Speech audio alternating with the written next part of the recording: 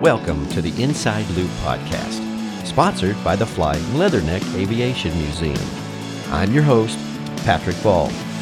Our forum, simple, a place where kids of all ages can get their questions answered by our experts. If you've seen the Inside Loop on YouTube, welcome. These segments are designed to supplement our outstanding video content hosted by Justin Whitney. In this episode, we continue our discussion with Major Glenn Ferguson. Good morning, Major Ferguson. Today's question is from Vienna, who is 13 years old. How was your first experience flying a plane?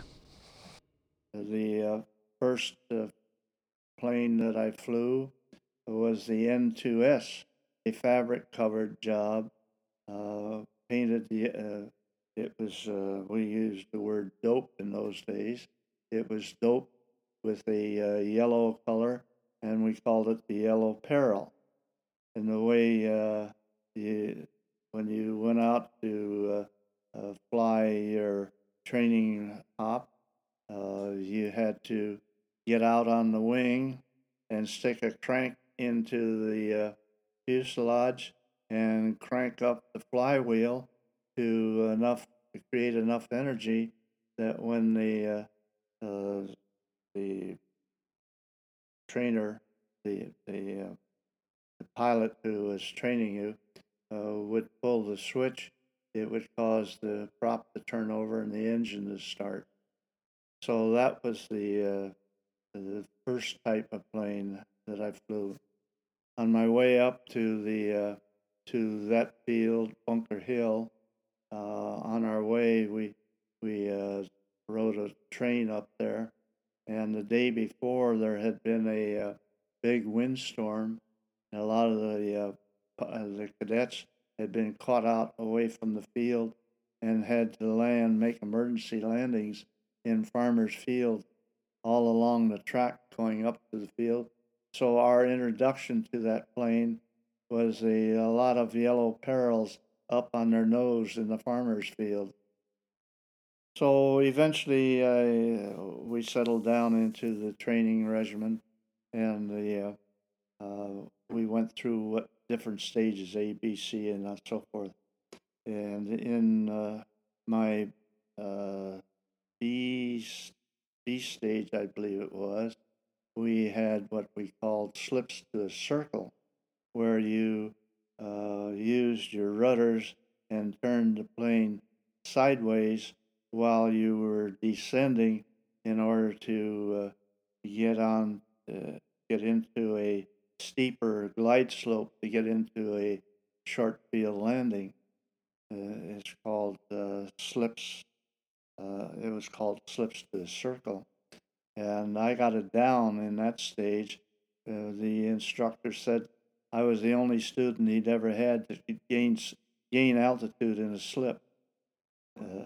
So anyhow, I went up for re-evaluation, and the next instructor asked me, and so I went on into other stages, and we got into various acrobatic. One of the things that I did with that plane when I was flying solo, I liked to, right from the beginning, I liked to fly the envelope, what we called the envelope of the plane, which was the limits of the various aspects of what you were doing. And one of the things that I experimented with was sending flying the plane vertically. I'd look out at the wings compared to the horizon and try to get it exactly vertical to the horizon, hanging on the prop. And of course, that plane didn't have the ability to fly vertically, so it would hang on the prop for a while and then eventually start sliding backwards. And that's what I was testing in my mind, was how that plane, how long I could get it to slide down on its tail perfectly vertical. And eventually it dawned on me the planes weren't really stressed for flying in that direction. And so I decided maybe it was smarter to quit that evolution and went on to doing other things such as Cuban 8s and chandelles and things of that nature that we would use later on in dogfight. Well, Vienna, there you go.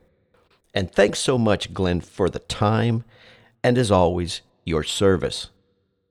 Remember, if you have a question, visit our website at flyingleathernecks.org. And don't forget to subscribe so you too will be tuned in to future episodes of the Inside Loop podcast. This is Patrick Ball, signing off for today. Thanks for listening.